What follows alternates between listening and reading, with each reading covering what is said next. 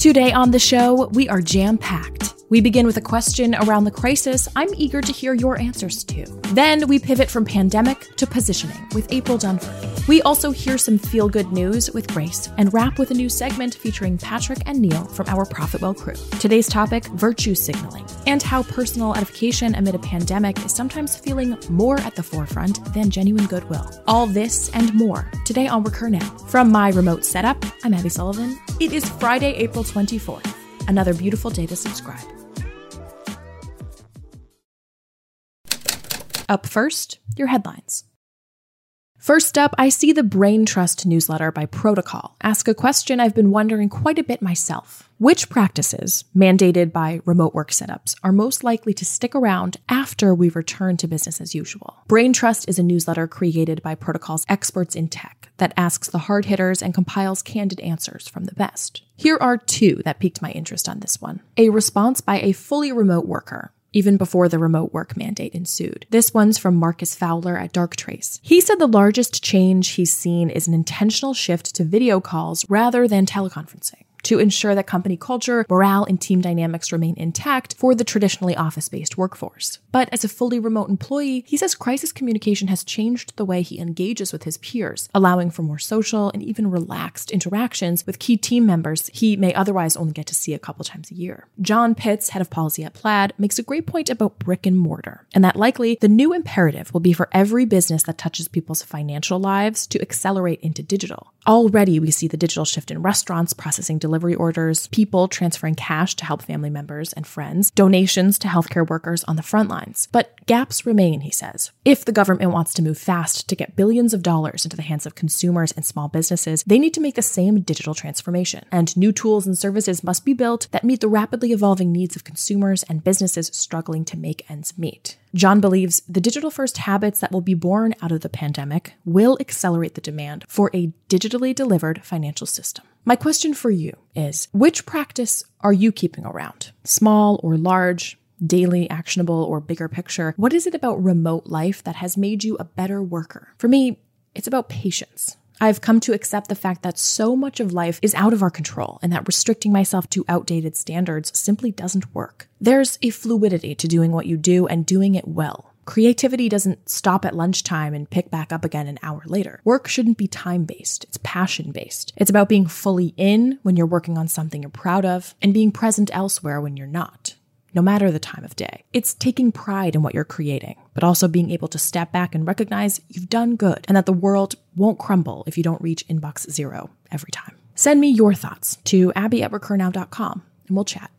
And now, if you're looking to take your mind off the crisis for a hot minute, let's pivot from pandemic to positioning. Because our friend April Dunford, the positioning pro at Ambient Strategy, is a whiz in that space. She's feisty, she's funny, she's uberly talented, and she's everywhere right now.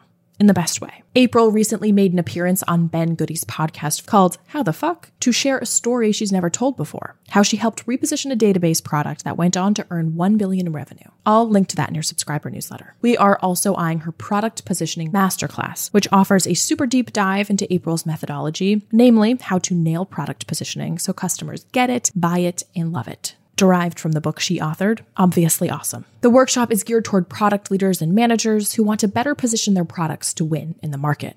Marketing leaders and product marketers who want to sharpen their positioning, and CEOs, business unit leaders, and execs that need to find strategies to win in quickly changing competitive markets. It's about how to spot weak positioning, how to break it down into component pieces, and why other attempts to operationalize positioning just don't work. Because ultimately, we know positioning forms the foundation of a product's go-to-market strategy. That one's coming up at the end of May. I'll link to the Eventbrite page in your subscriber newsletter so you can get on board. And now, a feel-good bit by Grace.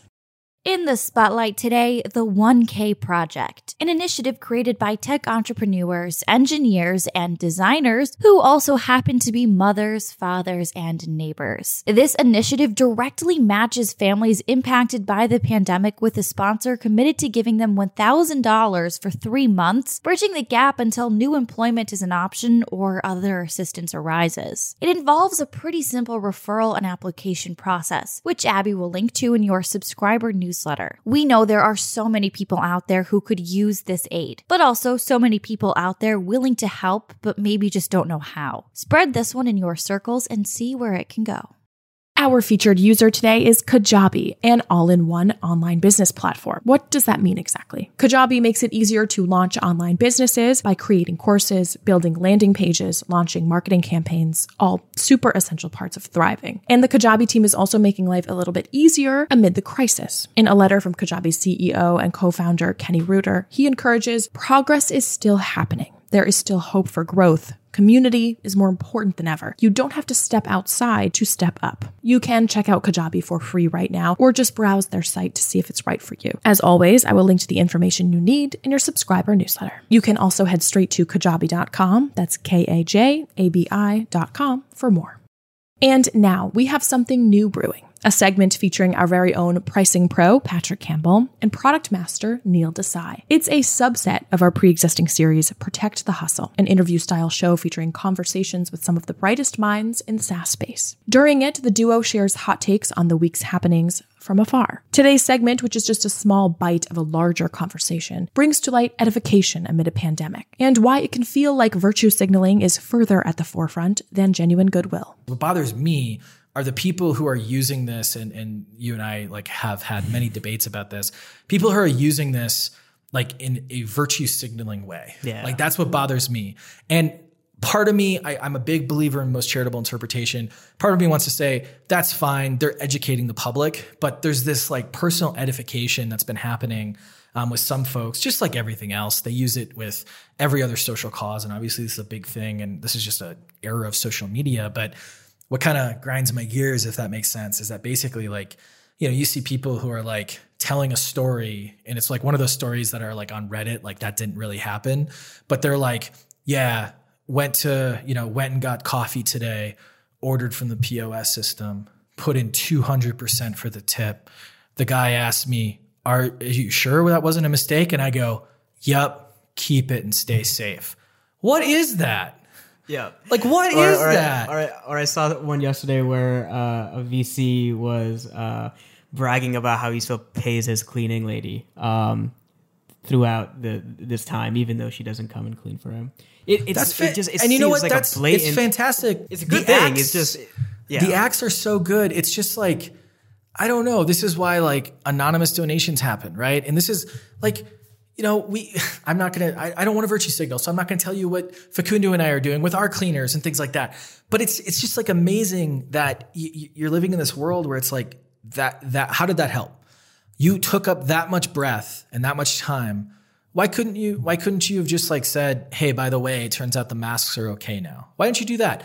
The mask thing on the Twitter bios, great. That's normalizing the concept of masks. We know that there's been, or we have strong suggestions that there's been a little bit of an overreaction to people wearing masks. People think they're all these other things. Great. Normalize it. Great. I'm totally on board with that type of virtue signaling. But this I'm so good because I do these things for other people. It's just oh man, I don't love it. Yeah. No, I think it's a broader, we've talked about this. I think it's a bigger thing that takes place in our tech and community. This has been going on long before COVID.